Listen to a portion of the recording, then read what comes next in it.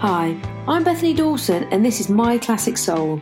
This week we continue our trip to Los Angeles earlier this year with soulmusic.com founder David Nathan. David caught up with friend of the podcast Deron Bowers, an A&R specialist for years with various major labels. On today's episode, Deron takes David for a walk down memory lane as he learns how David got his start in music journalism, interviewing artists such as Aretha Franklin, Whitney Houston, Luther Vandross, and many more. We'll also learn how both David and Deron developed their love of soul music. So, let's join them from now, direct from Los Angeles. So, David, how are you? I'm good. I'm enjoying the LA sunshine. Yeah, is the conversation of our first conversation just, hey, my name's Deron, hi, my name's David, and the way it just took off from there was one of the best conversations I think I've had since I've been in this industry, of someone who has the knowledge of the music that I not only grew up with, but I work in, and a lot of the artists that I'm now working with. So I thank you for your presence and just being so open. Well, thank you, and it was a great conversation. We're referring to a conversation we had yesterday. Yes, and it was engaging for me too. You know, I really find, in particular, when I'm talking with people of a different generation, for whom the artists that were part of my life as a professional music journalist, those are the artists that they grew up on, so to speak. Because I had the artists I grew up on, and then as we were talking, you know, obviously it became apparent that some of the people we were talking about were the equivalent, your equivalent of my Arethas and my Otis and my, you know, Supremes, and I mean we could actually almost put people who we could say they were the continuation of that. So it was really great. I love that opportunity because it really reminds me of how many people have continued the tradition and have really been, they were your, like I say, your equivalent of those people who were my heroes. Yes. And sheroes, as they sometimes say.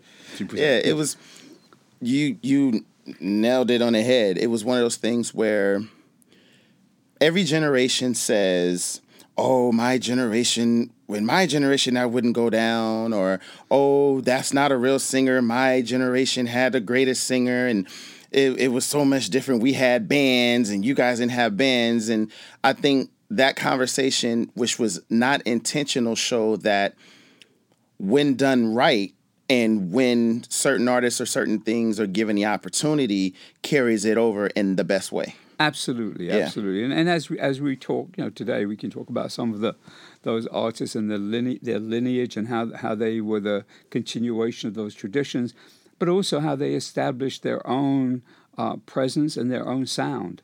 You know, I think that just as an aside, you know, I about 2 months ago, I went to a birthday celebration, or a friend of mine's birthday in London, and invited me to an 80s dance event for his birthday.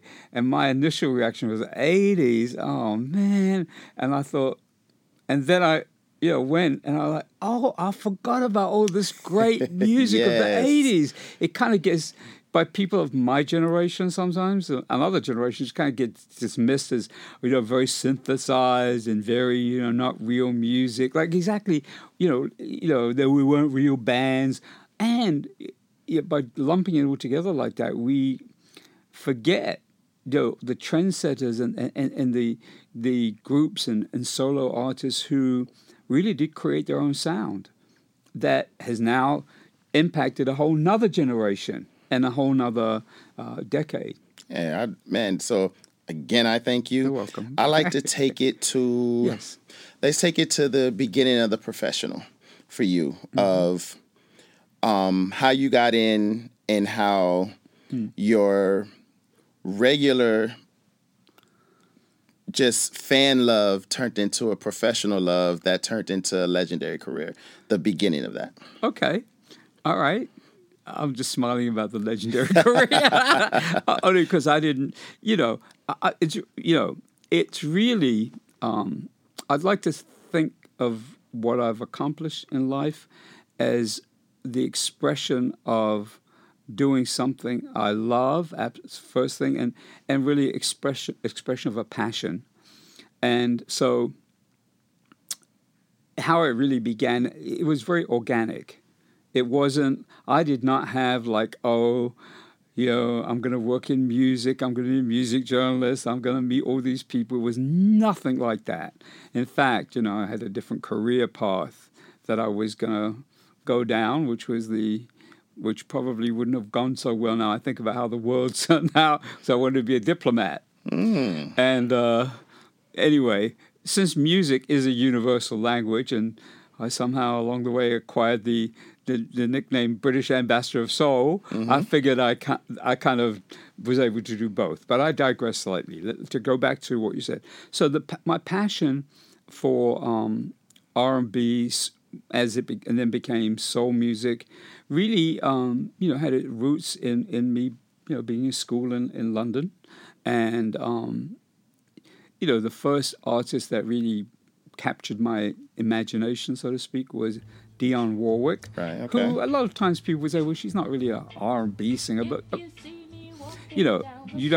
everyone doesn't have to sound like, a get down from the church, gritty, even though she did come from there, right? Exactly. And the thing that I loved, of course, was the soulfulness in Dionne's recordings, early in the mid '60s, and that led me to listening and loving the work of Nina Simone, for whom I started the first fan club in 1965. So I was all still in school, and then Aretha followed from that. And then the whole world, but it was never like, I'm going to write about this for a living. I really started writing for one of the fan magazines in London, which was called Rhythm and Soul USA. Okay. And that led to me writing for Blues and Soul, and I just at that point would do concert reviews. I wouldn't really be doing like straight up interviews. So I only started really doing interviews with people in the kind of late 60s. Actually, I don't think it was late 60s. Actually, I'll tell you my first cover story was really my first, I would say, interview, but it wasn't a scheduled interview. Mm-hmm. What it was, Aretha, as in Franklin, right, was in England, and I had previously interacted with her before she signed with Atlantic. And so we had already, and she'd been to England in '68, and I took my mom and my sisters to see her, and so we had a personal rapport. And so when she came to England in 1970, I was in touch with her and went to see her on Top of the Pops, which was of course back then a very popular British TV show, and she sang "Don't Play That Song." I remember at the piano, and I went into to talk to her in the dressing room, and we were just talking about what she was up to. She just had given birth earlier that year. We just had a chat. We were just talking. It wasn't like this is going to be an interview. And then I called the editor of Blues and Soul and said, John, you have John Abbey. I said, is Aretha doing any interviews with anyone? And he said, well, no, she's not doing any press. I said, well, I did have a conversation with her, and she didn't talk about too much personal. It was like about how her career was going, and the fact she had talk about the fact she just had given birth, but we also talked about what she was working on, which was an album called Spirit in the Dark. And we just were talking, Right. I said, could I turn that into an article with quotes? And he said, absolutely. He was thrilled because Aretha's not doing any press, at that time in England, so that'd be brilliant. So that became my first cover story for Blues and Soul. So then I was like, okay, I like doing this. That's the best way to jump off, because that was the beginning of Aretha going from strictly kind of women anthems into a real deep Black soul era. Absolutely. And that was the beginning. Spirit in the Dark was the beginning. Oh, yeah. And she went for everything after that. And for you to not only have that as your first cover story, you were right there at the beginning of what ended up being her period, James Brown period. Mm-hmm. We ended up getting Earth, Wind, and Fire out of that period. Yeah. So you and Aretha yeah. kind of were at the beginning of that period. Yeah. So to fast forward it, then I was living in London and doing more writing for blues and soul. And then on a momentous occasion in October of 1974, my, at that point, former flatmate, here you call roommate, from London, Gary, had gone to New York, supposedly on holiday, and ended up staying. And so he said to me, you should come over, for a holiday and blah, blah, blah. So I went over in October of 1974, New York, and the first week I hated it. I just like, oh, this place is awful, blah, blah, blah, blah. The second week I was like, oh, actually, this is really cool, because John Abbey had said to me, well, while you're in New York, you might as well do some interviews. I'm like, oh, okay, yeah. So set up to do 3 interviews. Nick Ashford and Valerie Simpson were my first. Okay. And I was like, oh, man. I was at their townhouse in Manhattan. I couldn't believe it. And Valerie was pregnant. And she, I remember she wasn't very talkative. And I commented after, I said, you don't like doing interviews much. You see, not really. Nick does a lot of talk. So that was Nick and Val.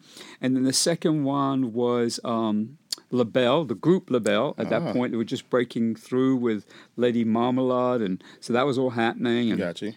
And the third one was the unforgettable and unlike anyone else, Millie Jackson. Yes, So, she's talkative. Yeah. Oh, she's yeah. bipolar opposite of Valerie. Yeah, very, very. What would you say?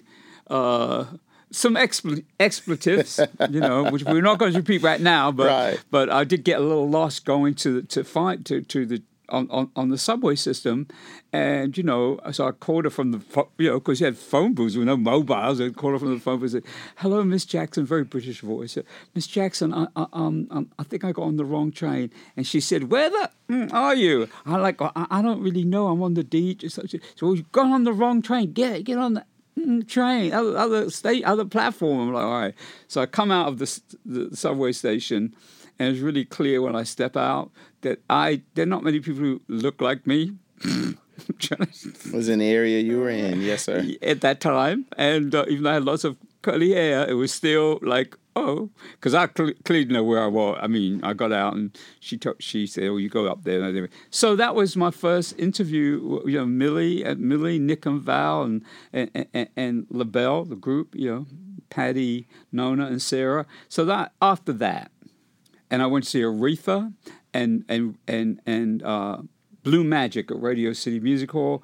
And then I was like, I gotta come back. That's it. I mean, I love London. My family's still there, but my social circle was kind of like I've been hanging out with the same people all the time. You know how that happens. You kind of You kind of at some point you kind of outgrow your social circle. Yes, especially with your interest in what you really want to do. Like even if they're lawyers, if you have this interest in this passion in this, and it's paying you, and it's your actual profession, right? You quickly outgrow your friends or your circle because your interests are just different, and their questions start to be kind of nervous and nerve wracking, and you kind of want to hang around the same people, the same circle. So I do get that. Yes. So then I just told everyone, well, I'm going back to New York, and they said, what are you going to do? I said, I'm going to write.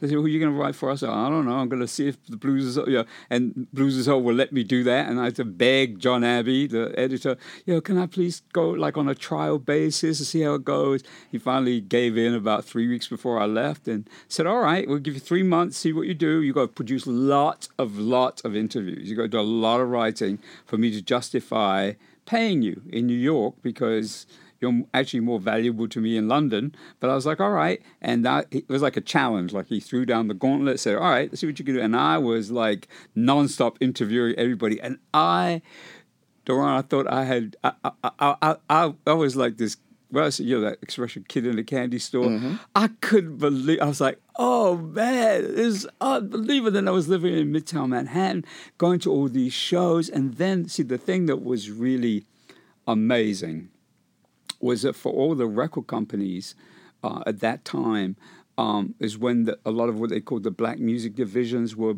really starting to emerge. So, at Columbia, Epic, the Arista was kind of new, and then Atlantic was the amazing publicist at Atlantic, Barbara Harris, who was such a great supporter of what I was doing. She's the one who set me up to go see Aretha at Radio City Music Hall the previous time I was there. And just, people were really champion.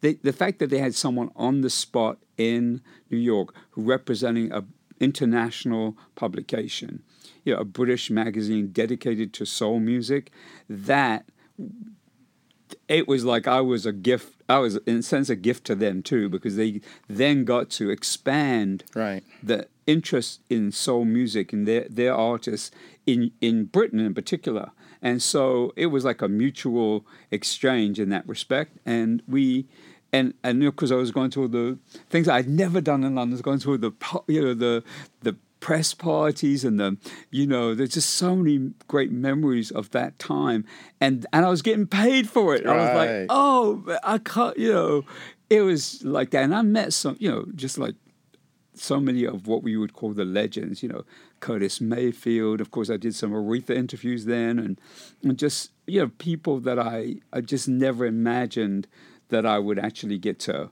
interview. So I had a lot of great history from that. And then after the 3 months, John said, well, yeah, you're doing all right. So then the 3 months actually turned into ultimately 34 years.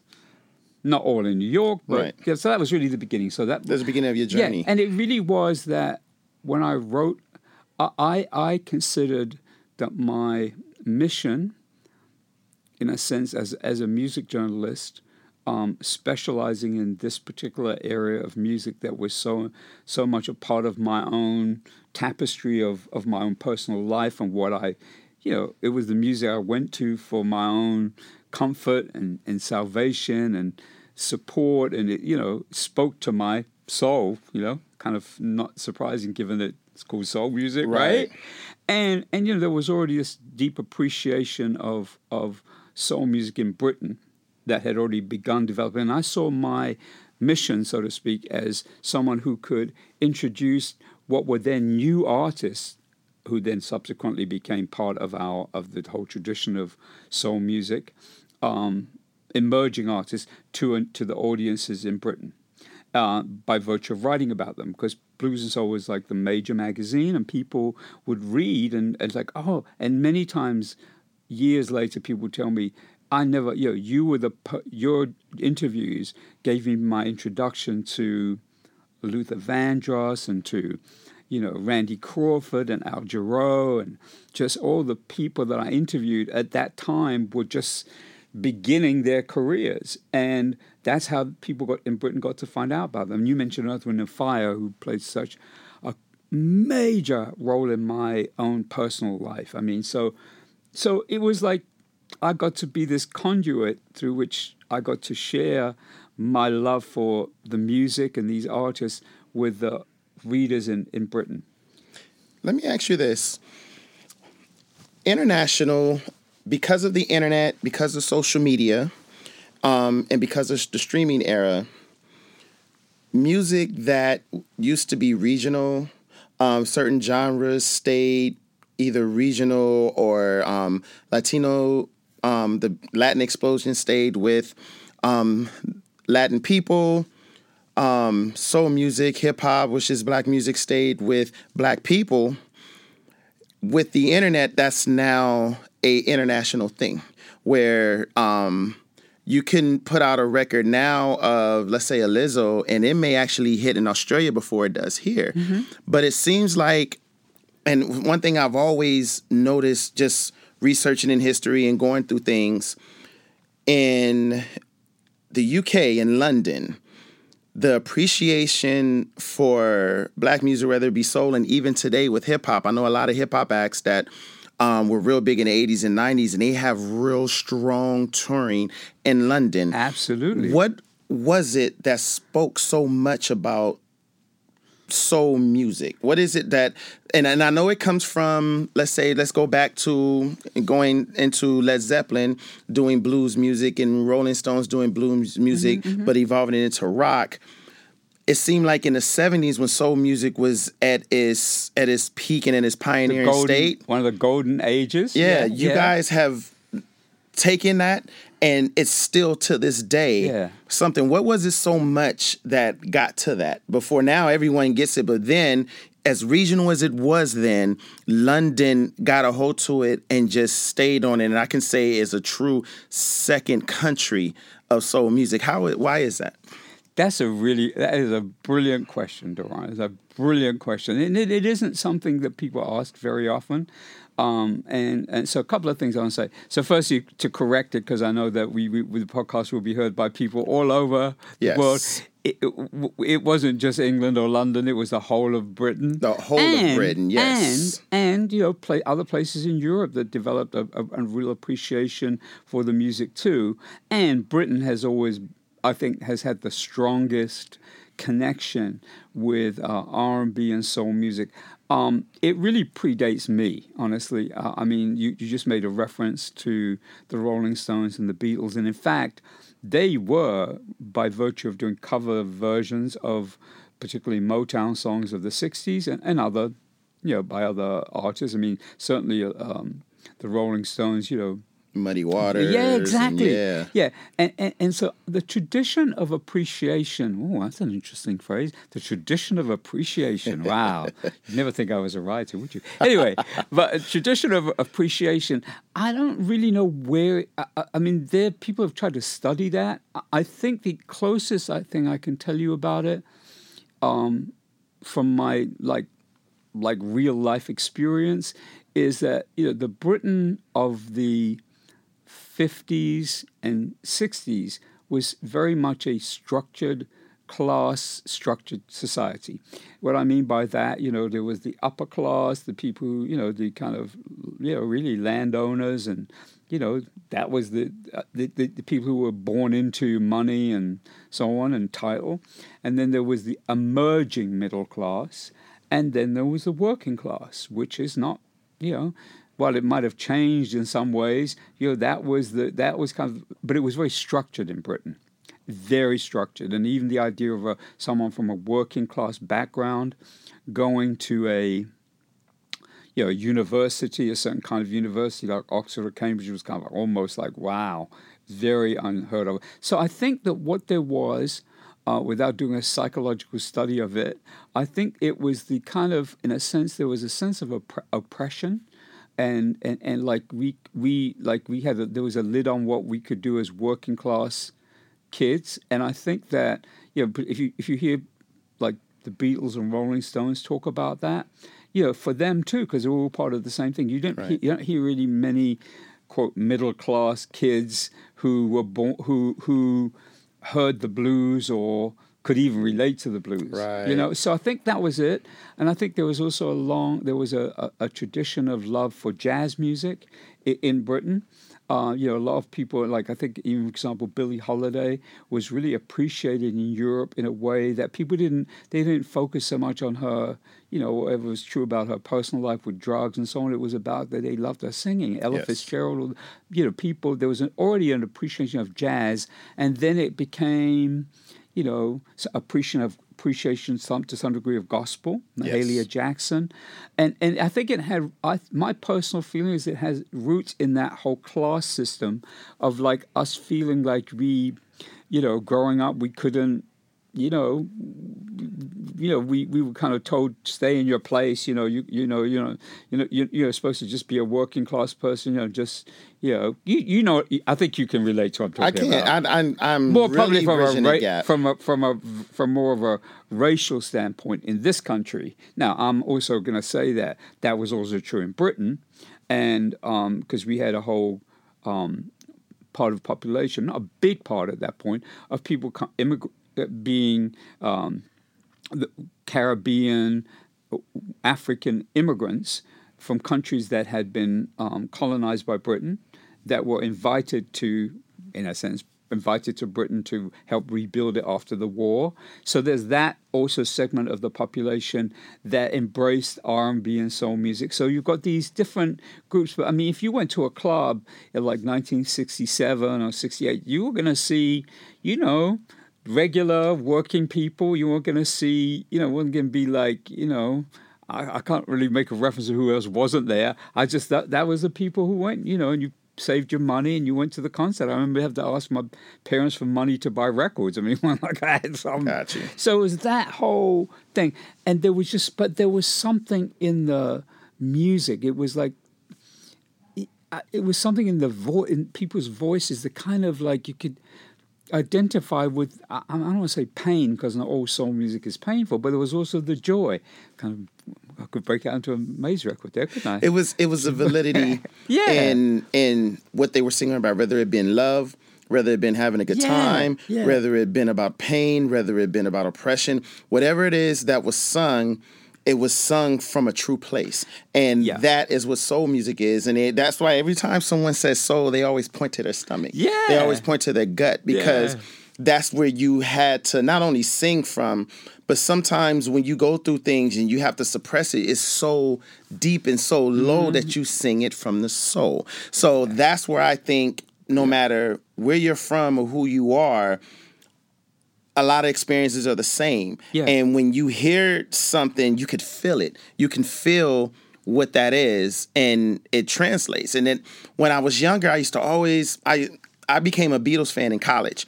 And I was always like, well, the Beatles, but every time I saw the interviews, they always mentioned jazz and blues artists, and they just had this love for Aretha and all the early soul music. Absolutely. And I'm like, well, how and why is that? And as I got older, I started to see that it all bridged, which brings me to the next point. Yeah. So with Aretha being the queen of soul for a lot of reasons, because she basically took that, became the queen, and then she took it into the 70s, kind of evolved it and became the queen of that. Then this great thing called disco came and paused. It paused the movement. It didn't stop it. It didn't wreck it. It paused it. And as it went into the 80s, Aretha did her thing in the 80s, and she did what she had to do. But her inspiration went into the next era, which was the Anita Bakers, which was the Luther Vandross, which was a little later the Keith Sweats, which was definitely a group that was big in the 70s. The OJs, they literally birthed Levert. When you were covering and you ended up having a 3-month stay going into a 34-year journey, and you were there in New York and in LA, just different places in that disco era, and you saw what it was turning into. What was your thoughts when it went from disco to this kind of new wave-ish soul? Well, I've got to say a couple of things. Firstly, we want to recognize that the main component, the main artists associated with what people call disco were also came from the tradition of R&B. So we're talking about, if I talk about disco, you know, there's certain names that come up right away, like Gloria Gaynor and Donna Summer and the group First Choice and BT Express and even Average White Band. I mean, you know, these are your R&B groups, and of course Chic. I mean, come on, you know, late 70s. I mean, these are the proponents, these are the pioneers, these are the leaders of the what we call disco movement. Really, what it was, it was called disco, but really it was just dance. It was dance music that then became disco. That was played in discos. Exactly. And so, you know, I mean, in London, you know, just before I went to live in, like, I remember 74, it was when we used to go to what were called discos in London too. But then I remember certain records like, you know, First Choice. I don't know what, for some reason, that record always remains in my thinking. A record called Armed and Extremely Dangerous. And, you know, they had another record called Smarty Pants. But but the point being that they were the pioneers of the music. And many of them had the backgrounds in gospel and R&B. So I didn't think it was like, oh, that's going to push disco aside. It was more kind of like, I mean, the disco is going to push the R&B aside. Right. It was kind of like, for me, it was a golden age. You said the 70s was golden age. I mean, I think about the, Boogie Wonderland with Earth, Wind and Fire and the Emotions. I mean, that's like, hello, that is, you could say it's disco, but it's, you listen to Maurice singing and you listen to the Emotions and all. I mean, it's R&B that we gave a convenient name called disco 100%. to make it even more marketable. So I think that I didn't really think of it as like, and then there were certain artists who were, you could say that did not quite, you didn't, once they make transition, they didn't adapt to the dance music disco craze, so to speak. Some did, and many did, but some it didn't really translate for them, and they found their record sales plummeting, and they weren't quite as accepted, and they didn't compromise, so they kind of got shunted to the side, so to speak. But many of those artists that we think of like as the kind of the ones who've continued on and continued into the 80s and began in the 80s, I didn't think of it as like, disco is kind of, now we can't have any real R&B, because some of it was R&B anyway, really. Yes. I mean, I'm thinking like, just as I'm just going through my head, I'm thinking like Patrice Rushen, Forget Me Nots. Yeah, I mean, yeah, absolutely. That's a dance record. I loved it. But it's an R&B jam. I mean, Patrice Rushen didn't suffer by, what I'm saying? So it wasn't really for me that it separated. It was a continuation. And then, to your point about the 80s, I mean, you mentioned about Levert and the O'Jays. I mean, that's like absolute continuation of those harmonies. I mean, as you said, of course, Levert being the children of Eddie Levert. I mean, and so I think that as disco began to not be quite as marketable using that term, then we get the emergence of some of the people you just mentioned, Levert, Anita Baker. I don't know if you know that who Anita Baker attributes her success to, or her emergence as a quote mainstream artist. Do you know who she says inspired her? I don't. It's going to be a real surprise for you then. Yeah, probably not for everyone. I mean, in the first interview I ever did with Anita Baker, which was around the release of, it was after the Songstress. Mm-hmm. It was just before the release of Rapture. I'll tell you a little funny aside in a moment, but she, and when the record started to really take off, she said that the artist or group that had really paved the way for her to be able to have Rapture be successful was Sade.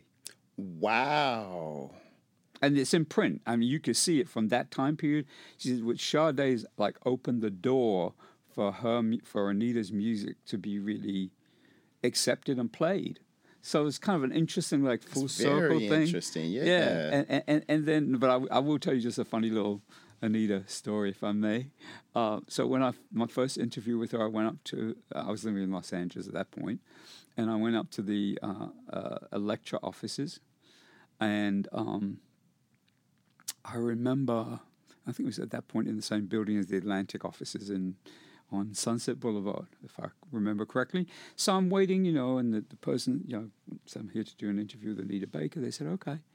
And I said, well, go, just wait in this room. And this woman walked in the room and she said, hello. I said, hello. She said, what are you here for? I said, I'm here to interview Anita Baker.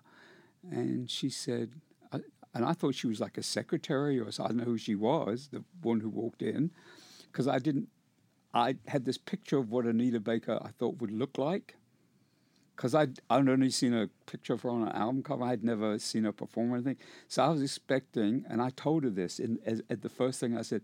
She said, well, I'm Anita. I said, you're Anita? I said, well, I said, I don't want to be rude, but I was expecting this like really big, because of your voice, on Songstress. I was expecting. She just laughed and she said, no, I'm just a little bitty person. And it was just really funny. And I was like, where does that voice come from? I mean, so, meaning like, because she's not a physically very big person. Voice, yeah. Yeah. And so that was my, so that was my little Anita Baker aside. But, that music, again, was following a tradition. And of course, as you know, Anita and those artists of the 80s that began really making their presence felt will all tell you that who they listened to were the artists of the 60s and 70s, were the same people that I listened to, even though we might have been a slight age difference between us. So it was kind of a what I love about a lot of those 80s artists is that they kept the tradition going in their own way and, created their own set of audiences but they were still drawing on those traditions of the 60s and 70s. Like, for example, the harmony group, like Levert, that's a great example. And then Anita continuing the tradition of, I would say, kind of jazz and soul. Nancy Wilson, who's one of her absolute favorites, that's a good example. And so, you can see the lineage, you can see how it continued. Now, one thing that was interesting to me was your start at BRE. Uh-huh. The reason that's interesting to me is because BRE was the first music magazine that I saw cover Black music. Okay. And that was big for me in the beginning of my I want to be in the industry thing, which is crazy. That started for me at 9. And really? Yes. Well, before we go on, you just have to say a little bit about that, because you can't drop that without giving us a little bit of a background on that. Well, when I was coming up, I had a cousin named Casual Cal Dupree. Okay. And he started off doing college radio at Morehouse when he was at Morehouse. Mm-hmm. And he started in real radio in New York and in Atlanta. And he ended up connecting with early Russell Simmons, who was pushing a Curtis Blow the Brakes record. He would come to my mom, it's his cousin's best friend. When he come to LA, he would bring her 12 inches. Yeah. And he brought her the 12 inch. I remember him bringing a 12 inch of the Brakes, and I'll never forget the label. The Mercury label had the building with the little circle. I remember to this day. Yeah. And he would play those records, and then every time he would come, especially if something was going on in L.A., he would, have passes for us to go. Wow. And I went to, it was either a concert or convention, and they had magazines all over the place. And Luther Vandross was on the cover of BRE. Yes. And I picked it up, and I was, I saw Luther Vandross on the cover, which was one of the first times that I saw an artist that wasn't Michael Jackson, Prince, or Whitney Houston on the cover of a magazine. Absolutely. And I'm reading it, and I see BRE, had no idea what that meant for years. And I'm looking, and it's more artists like Luther. And then I'm starting to see LL Cool J, and then I start looking at these radio charts and seeing all these things. And that was my first time really like, oh, there's music magazines. And as time went on, there was Hits and all these different things, Right On, all these different things. But Right On was more of a fanzine. That's right. BRE was an industry magazine. Correct. And as I was looking at Billboard at 9 years old, looking at credits and everything, I didn't know 100% that what I wanted to do, because I was in band and stuff in school and violin and things like that. But I knew that I loved the number game. I loved to see certain writers get credits, what positions and all those things. And it was magazines like BRE that taught me that. Wow. And I was going all through elementary and middle school and high school with this industry knowledge, not knowing that it was industry knowledge. Yeah. And what I found out from BRE, getting into your history, is your history of BRE. Yeah. And you... Not only were you a part of the history, but you made history with BRE. Tell us how you made history with BRE. Well, so and let us know what BRE meant, that acronym, and then why was it so historic for you to be there? Yeah, well, that. By the way, thank you for sharing that. It was really great. Definitely. It was really great. Well, BRE stands for Black Radio Exclusive, and it really was an industry magazine that was really about, of course, black radio and all the DJs and the programmers, and it was really it had, of course, all the charts from different radio stations, and it was really kind of a way for to keep all the stations aware of who was coming out and interviews and stuff like that. So Sidney Miller was the publisher and the founder of BRE, and I'm trying to remember the circumstances of how I do remember now. Okay, so I'd moved to LA in 1984, and in 1985 I started to freelance because I'd been writing for Blues and Soul all the time, and I continued to do that. But there was a little period of time when Blues and Soul and I had a little divorce for a short time. We made up, but in the divorce period, or separation, I should say, is when I started freelance because I had to earn a living, and Blues and Soul had been my primary, how I got paid. And I wasn't really doing any freelance work up until then at all. I just was Blues and Soul correspondent, first in New York, then a little bit in LA, and then in New York, and then in LA. And then all of a sudden I didn't have a job. So I was like, oopsie. And what am I going to do? And so I started to, do some freelance. I can't remember the first freelance assignment. Oh, yeah, I do remember the first freelance assignment I ever got. Again, was Aretha, when her album Who's Zooming Who came out. Yes. And she was on Arista. And I ended up going to Detroit and doing an interview with her in Bloomfield Hills in her home there. And so she gave me my first USA Today cover story. My first interview that got published in Tower Records Pulse. Yes, and I remember USA Pulse. Today. I mean, all those things. I mean, I was so in other words, Aretha was again like the kind of the catalyst for me starting to establish myself as a freelance journalist. Gotcha. So that was that. And so then, as I'm living in LA, at some point, and I can't remember the exact moment in time, but I started, sharing with people. I'm available to write bios. I can, do all the, I had to earn a living, and without Blues and Soul, I was kind of like, okay, I had to hustle, and I can't remember who. I'm trying to remember who actually suggested that I ask Sidney Miller, if I could do some writing. I'm thinking it might have been one of the other journalists who lived in Los Angeles, Steve Ivory, who'd written for a lot of stuff, whoever it was, I introduced me to Sidney Miller. And I'd be lying if I said that there wasn't a little bit of like, okay, Of course, no one can see us because you and I are talking. Right. They can't see my photograph, but I'm sure if they go online, they will somewhere and see that, I was, I'm not African American.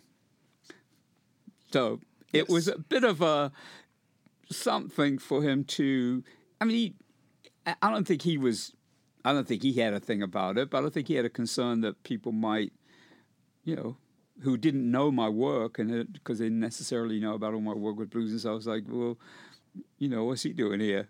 And it there goes was back a to little that bit of territorial that thing. Yeah, it goes back to the not only territorial thing but regional thing, where it was a very regional thing where black music was black music, pop music was pop music, and MTV and things like that started to open the gate. Exactly. Yeah. So it took a little minute, but I remember I had a couple of different series in BRE. One was called Star Talking, and the other one, I can't remember what another one was called. We had one which was for brand new artists, and I could only write like about 500 words about them. I couldn't do like long pieces. Right. And I remember that one of those BRE assignments was Keith Sweat.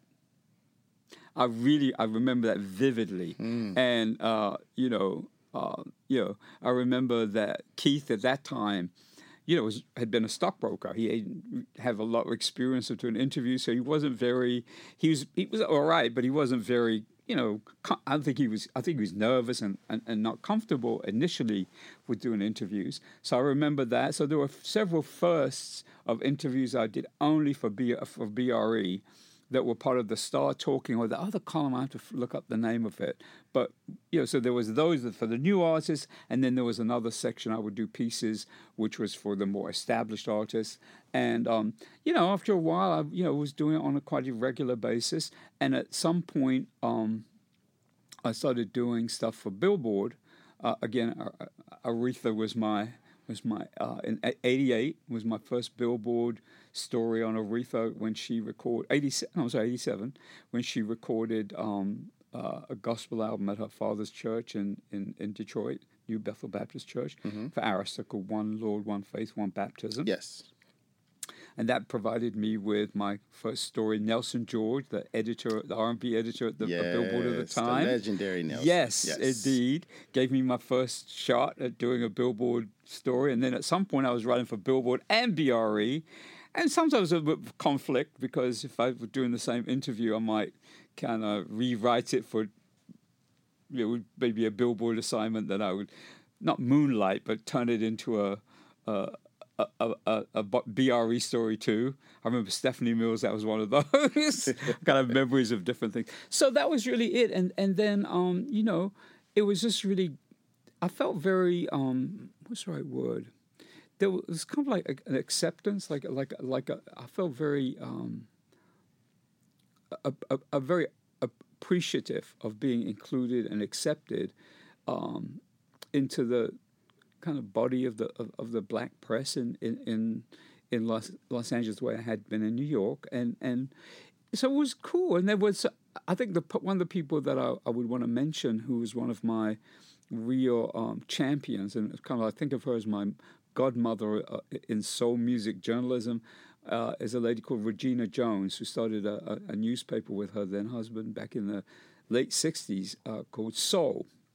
Soul newspaper, and she and I still in touch, and she was kind of like my godmother in a sense, my music journalist godmother, so to speak, and so people were very, and to be fair, I mean, I had also built a reputation for being, when I did an interview with someone, I would take down what they said, I wouldn't change it and give my spin on what they said. I mean, of course, I have to, do an article. We can't, but I was always, true to what people.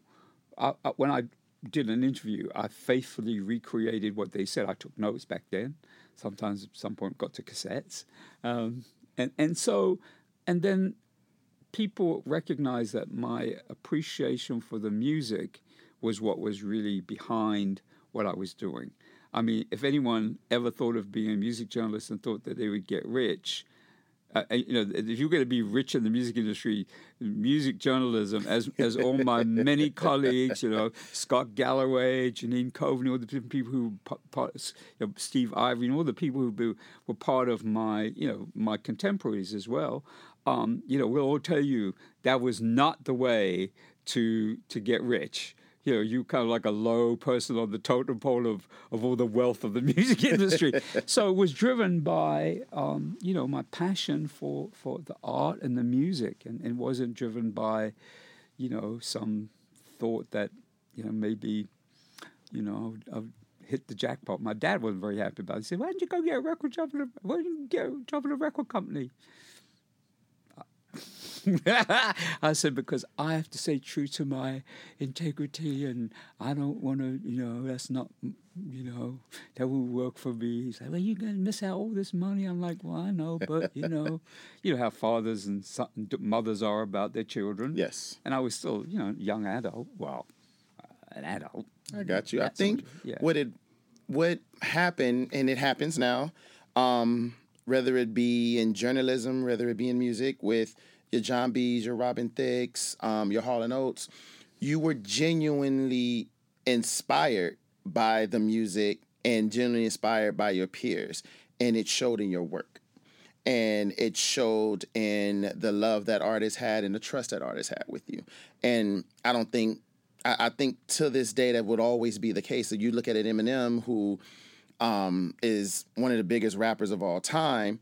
And one time he won a Grammy for Rap Album of the Year. And when he went up, he put out a list out of his pocket, and he named every rapper that came before him as his inspiration, as his speech, and said thank you and walked off the stage. And with something that genuine and it comes off in your work, you're definitely going to be accepted because of the past of what's happened in music and in politics and things like that. So I think you were definitely with open arms delayed. Once you shown how genuine you was and how good your work was, and your work was good because you were genuine and you were able to pull things out of artists. One artist in particular you just mentioned that I'm a huge fan of, and I'm future doing work with, is Keith Sweat. Yeah. And it was funny how we started with Aretha. We talked about Earth, Wind, and Fire. We briefly talked about Chic, which is a full circle too. Yeah. But Keith, male-wise, was also someone who evolved soul music. Absolutely. Tell me a little bit of how, especially when you had his first interview, tell me how that went from someone who was coming from Wall Street, was very nervous, and turned his debut album into a triple platinum classic. Yeah, I mean, look, I would probably, if Keith was sitting in the room with us now, I would be honest and tell him that, based on the first interview, I wouldn't necessarily have expected him to have not to be rude, but I used to interview a lot of new artists. A lot, because at that time in the 80s, there were a lot of people being signed to different labels, and there was a lot of, and of course we talk about the birth of New Jack Swing and all that, that whole movement. So he was, in a sense, very much a part of that too. And but I would not have predicted, and again, this isn't personal about Keith, that he would necessarily have a 30-plus year career. Because many of those artists, unfortunately, didn't. And they were, as is true of every era of all kinds of music. Yes. People are one-hit wonders, and you kind of don't. I think that he just tapped into something. I mean, certainly not in the interview. He as it was no, but he was cool. I mean, he was articulate, but he was a little you could see that he wasn't used to doing interviews. It was like a new thing for him. But I tell you what I can remember. This is so funny you brought it up, because I remember he was very.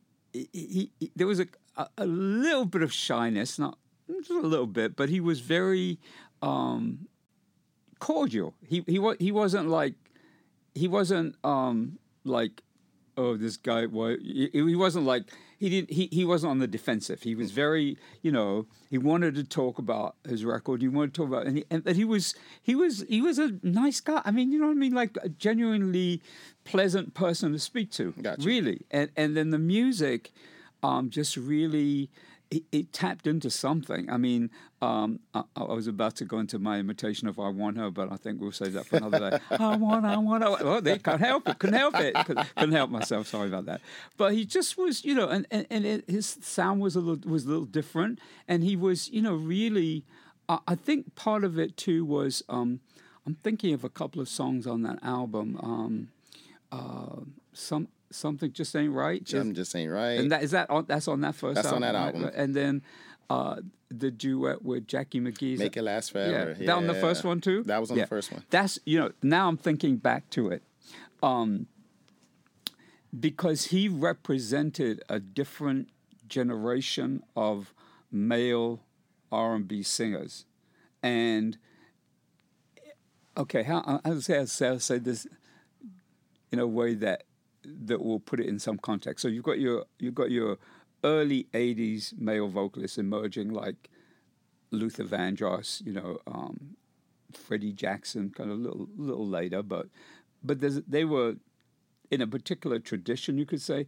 And then Keith was more like the I would say almost like, I don't know how to say it so it doesn't sound rude, but he was kind of like the street version of Luther. That's exactly what he was. Yes. Wow. That's exactly. And I don't think there's something wrong with that. Yeah. Yes. I mean, the fact, Luther, the way Luther would present himself on stage was very, kind of, a certain kind of style and a certain kind of way of, having his show and the background singers and the, the sequins and the all that, right? And then you got Keith who comes out and is not that, and yet and Keith could sing. It wasn't like he wasn't some couldn't sing kind of person. He could sing, and I think that's why I mentioned in particular Something Just Ain't Right and Make It Last Forever, because for me they're indicative of this isn't just some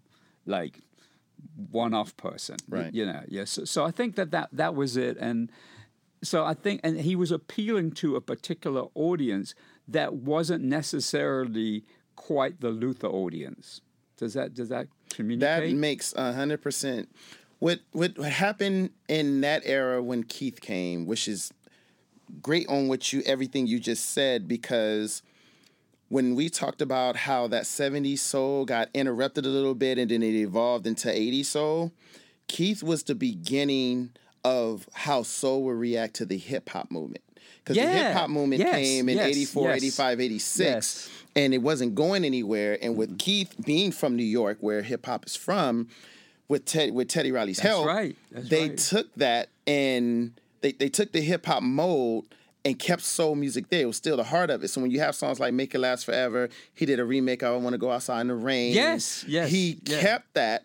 And that's why it sounds so street. That's why it was so street, because he was of hip hop, but he refused to take the R&B and the soul out of it. Right. And that meant a lot, because that was the blueprint for a lot of things that came after it. Yeah, and as you're talking about it, Doran, I'm thinking about, Guy, and I'm thinking about Jodeci. Yes. I mean, these are a little later, but still, I mean, not that far away. No, it was only a couple of years. Exactly. Yeah. And they really authentically continued that whole R&B tradition.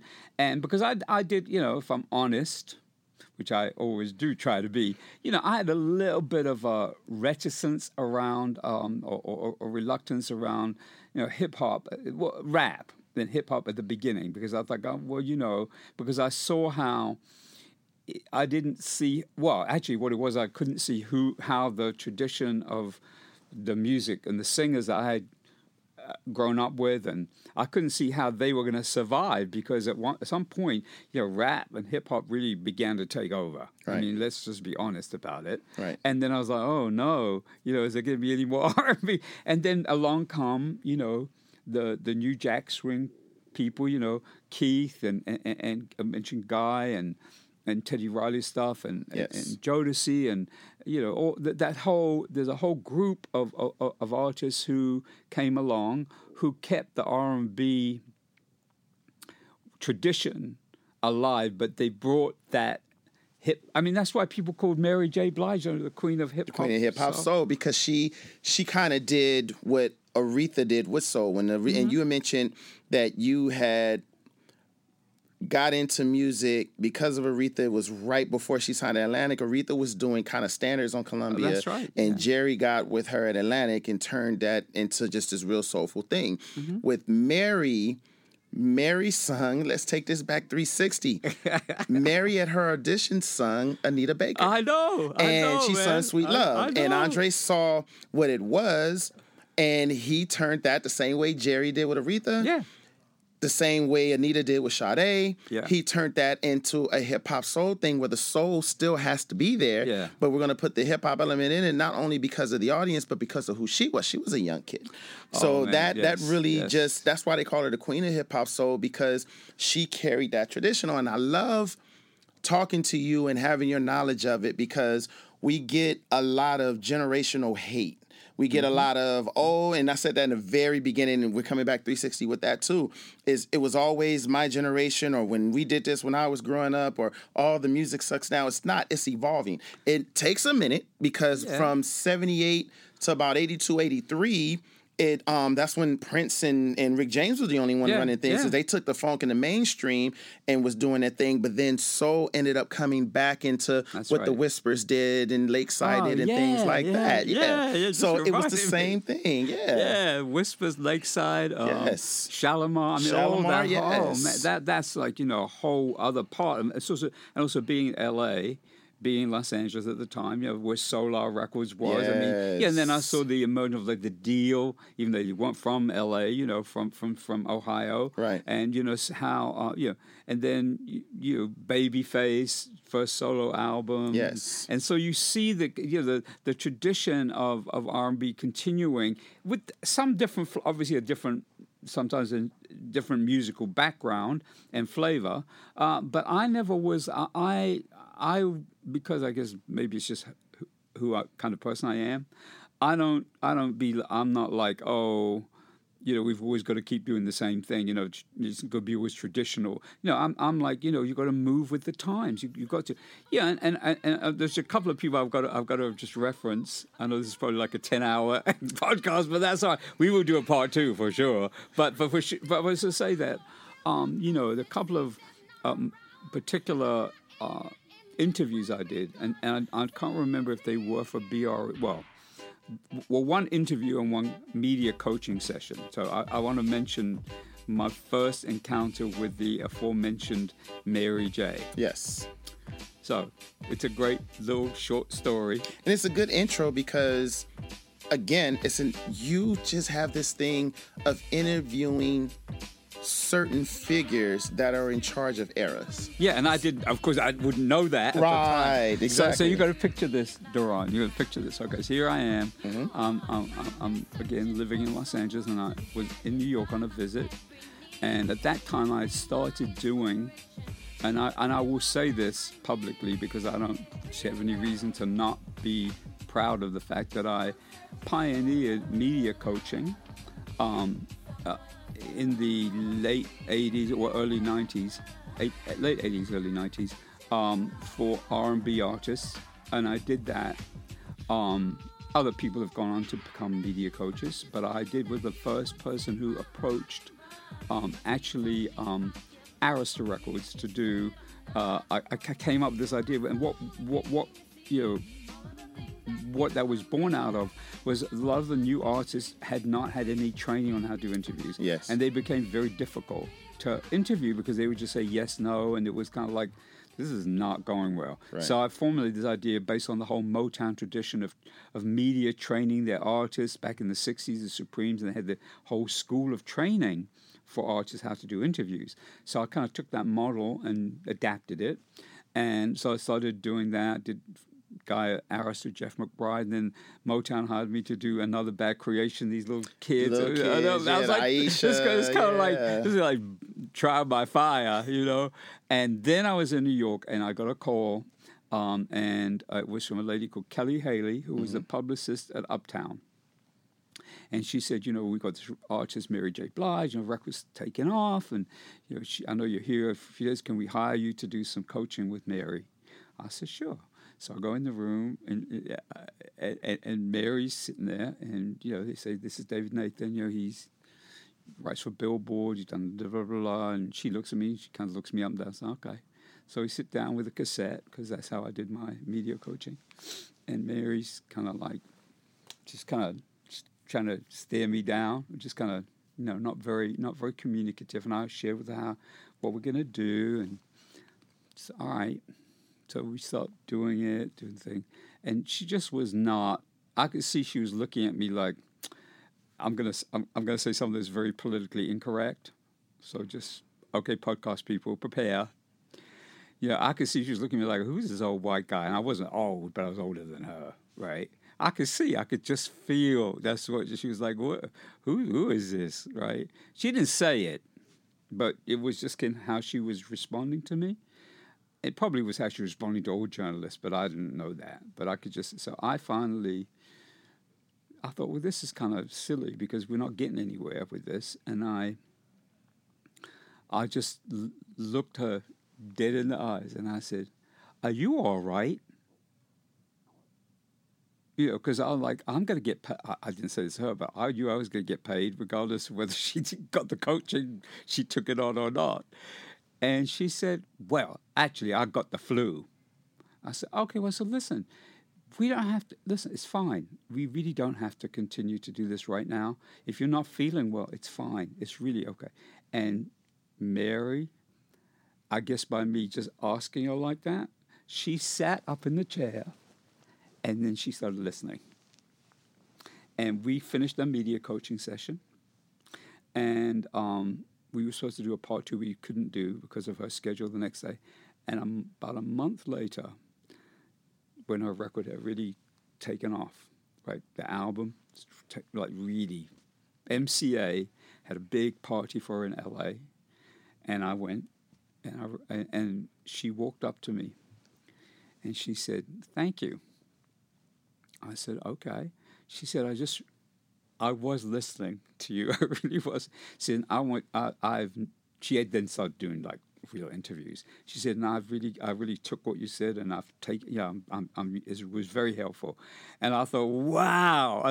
And I had, again, I couldn't have imagined that Mary J. Blige would have had the astronomical kind of career she's had. I mean, yes. You know, and I still think about, you know, what it was like sitting there in the room with her, and she was scared. You know what it was? Mostly, she was scared. She didn't know how that she was going to, you know, she, like you said, you know, she told the story of going into a little phone, one of those little things where you record your voice and singing Sweet Love. Yeah. That was her audition tape. Yes. And so, you know, I know exactly, yeah. And so it was like she was scared. She didn't know how to watch. You know, she was from Yonkers, I think. Yeah. Yonkers girl. Wow, yes, yeah, sir. I've got good memory. Yeah. For an older person. Anyway, so that's that. And the other one was, so what was it? The other one was, you know, I did at some point I didn't do many rap, hip hop artist interviews, but I did do one that stays very much in my thinking, was with LL Cool J. Yes. After he was already successful. And I think it was my first. I don't know if that was. I don't think that was for BRE. It might have been for BRE. I don't know who it was for, to be honest. I can't remember. But he was one of the really best interview subjects of that time period for me, because it was like talking to some. You know, I wasn't necessarily a deep fan of rap and hip hop. I mean, I didn't tell him that, but I wasn't like, you know, I knew about it. I knew different artists. I knew certain songs and so on and pieces. But I really, this is the way he came across in the interview, just changed my whole way of thinking. Because it was really great talking to him. And we talked about the industry, we talked about music, we talked about politics. I mean, I don't remember everything we talked about, but I really, really enjoyed talking to him. Okay. And that kind of changed a lot of my own, like, you know, feelings about rap and hip hop, and artists who I felt that, you know, they kind of had pushed aside R&B artists, with some of them, the mainstream ones, were struggling. So those are my two. What I was having a conversation with a friend this morning, and we were talking about it was just the subject of new rappers, because I grew up on hip hop, so I'm definitely a kind of second generation hip hop, mixed in with the first, because I'm kind of old soulish. And we were talking about the new rappers, and we were saying, oh well, our parents were saying the same thing. I said, you know what the difference? Our parents didn't grow up with hip hop. Our hip hop happened either when they were grown or when they already had their taste in their music already. We grew up with hip hop. Right. And with a lot of stories that you tell, a lot of love that you have for it, what impresses me the most is you started the story with your love for Aretha, but you also had the knowledge of what the Beatles and Rolling Stone was. Absolutely. And you kept going all the way to, again, like I said, you interviewed a lot of artists at not only the start of their careers, but the start of an era of the career that they were going into. Your impression of soul music today? That's rough, man. I love asking that question to someone that is just so historically great now. I don't know. And let's do it this way. All right. From what you've heard and what you like. That's even harder. Well, I don't. It's interesting because I don't really relate to a lot of the music of today's artists that we would call soul music. There you go. As soul music. I relate to them as contemporary R&B. I don't know. I don't quite, I don't know the term soul music, or I don't think of the soul artist. I mean, if you look at, I know this is probably a bad reference, but oh well. If you look at the Grammy categories, for example, there's no traditional soul album. It's traditional R&B vocal performance or traditional, So there's still people who use R&B rather than soul. So it's kind of hard for me to say that there are young or successful or current soul music artists. There are artists that are current that I like, that are soulful and do continue a certain degree of the R&B tradition. Now, if you're talking about like very, very recent, that's going to take a little minute for me to think about. But I do think. But you know what? There are people I hear that I think, wow.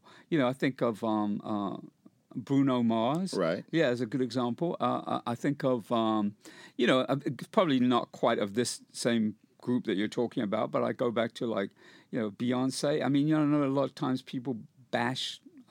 Shouldn't be saying on the podcast. Bash Beyonce. She just kind of sold out and da. But I think about I remember seeing the film that Beyonce was in which she was to do with Chess Records, and where she was supposedly playing Etta James or some, and she, singing at Last, and I give respect to the artists of that period too, who I think so. But of current, like right now. Well, Bruno Mars is a great example of someone. Names that are always tossed around are the Bruno Mars. A lot of it's still neo soul, so it's the D'Angelo's, Maxwell's, the Erykah Badu's, the Anthony Hamilton's.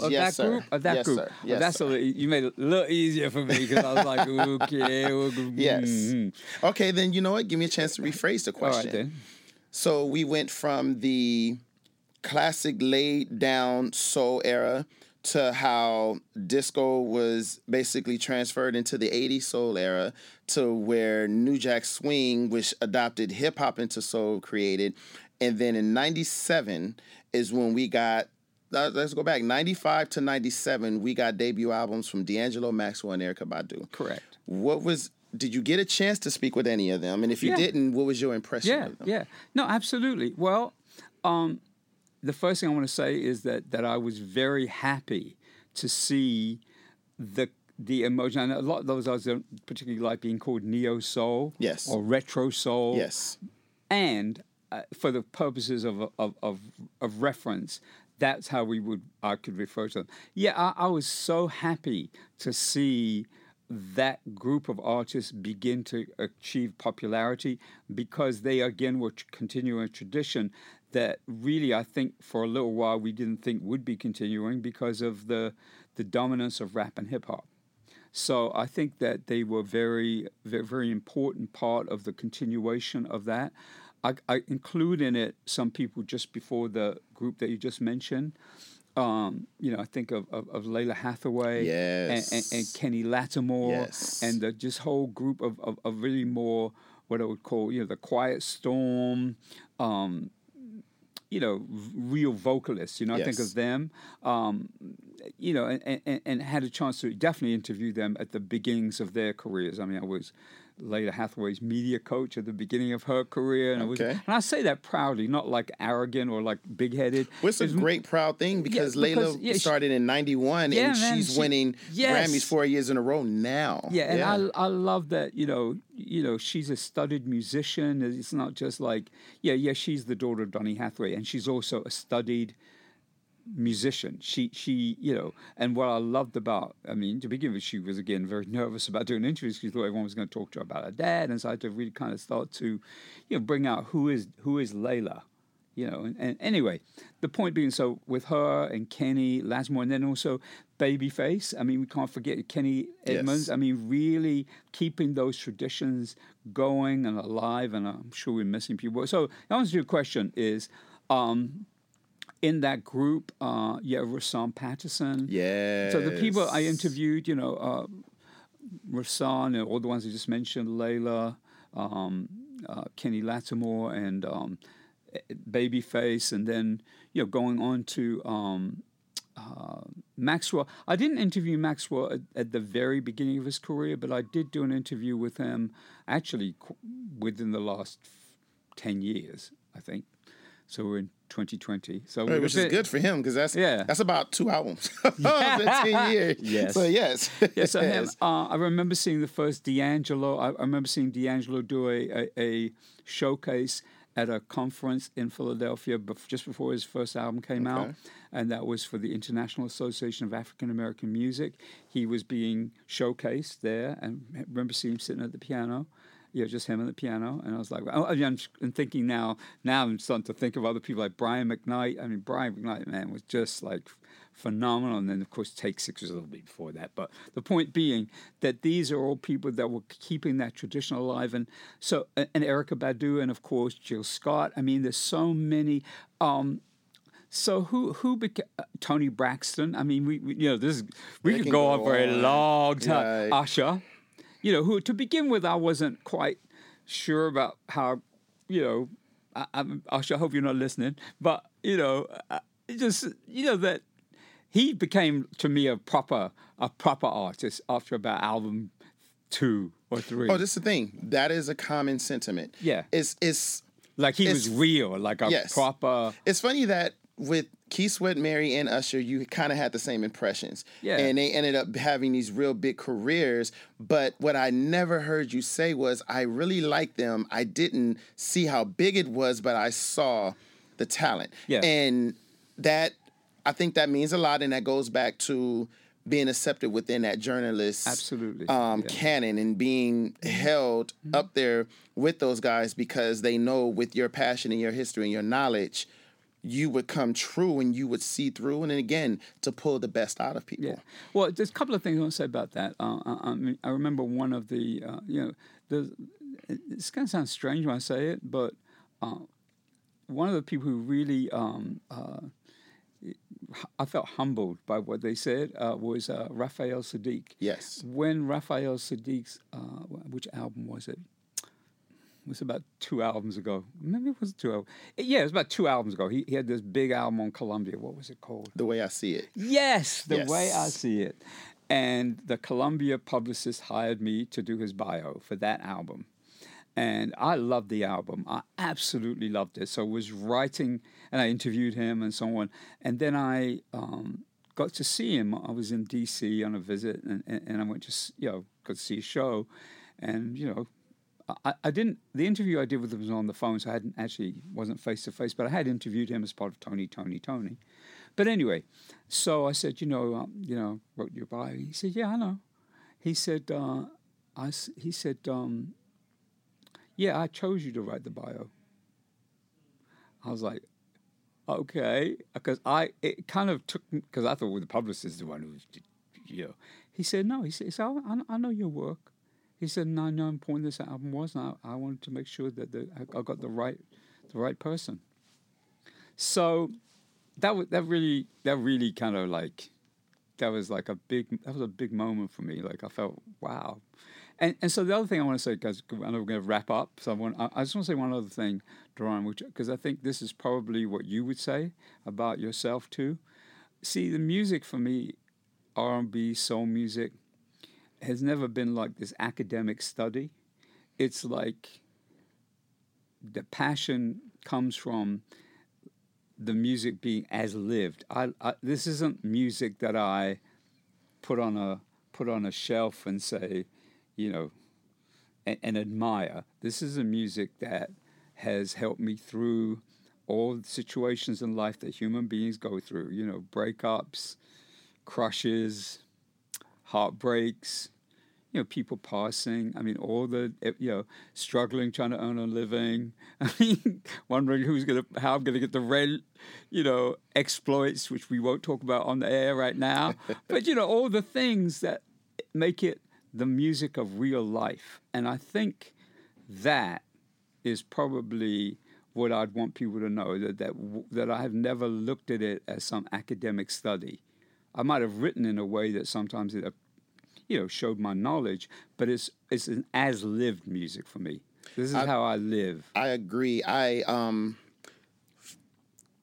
When I started working on different projects, or I work with certain artists and they ask my background on certain things, and the one thing they're really shocked on is, at my age, how do I know so much? Mm-hmm. And it's that soul music is part of the Black culture. Absolutely. And with it being a part of the Black culture and the way that you live, the music is the soundtrack to the things we go through. Absolutely. And you touched on why that's such an international thing, especially in London with the working class. And we have that here. We call those different classes, but we have that here. It's the music of life. It's the soundtrack of life. Right, I can go even deeper with it, going into 1800s of what my people went through in 1800s. It was always a soundtrack of life of instead of laughing to cry, instead of crying, you sung instead of cried. And you came up with these melodies, you came up with these songs that kind of helped your soul, that cured your soul. Man. And that's really what it is. So even though I was 9, 8, 7, really listening to things that was 10 years older than me, of the subjects I probably didn't understand, I still felt it. Mm-hmm. And as I got older, I'm totally in tune with everything that's going on today in music. Mm-hmm. But I think I understand it and I can appreciate things more than people my age, because there's still a lineage and there's still a direct track to what was. Absolutely. And I think that's why I'm so fascinated of talking to you, because that kind of solidifies and verifies for me that, that's 100% what it is. It's not a book that I read that told me, okay, this is how I'm supposed to feel, which I hope you do come with a book. But it's a thing that is something you feel. And if you don't feel it, and you're trying to go off someone else's feeling, or you're trying to go on a trend, you will not last in any business, especially the music business, especially in soul. It's brilliant, man. David Nathan, I am honored to sit here and speak with you today, and I'm all the more wiser for it. Good. And I'm hoping that this will be the beginning of doing some more like this, because this has been one of the absolutely wonderful conversations I've had, really, and I really mean that sincerely. It's just, I think that what we are epitomizing here is that generations, it isn't generation. Yes, it's generational, and then again, it isn't. It's about, and it's fascinating for me to hear you with the references that you make to people who I've had the opportunity and privilege to work with, and just it's a great feeling. I wouldn't have had any other life. Yeah, thank you for taking the time, sir. Thank you. Thanks for joining us on My Classic Soul. If you like what you hear, please leave us a review and subscribe on your favourite podcast platform. And make sure to visit us at My Classic Soul on Facebook and at soulmusic.com. Thanks for listening, and until next time, I'm Bethany Dawson.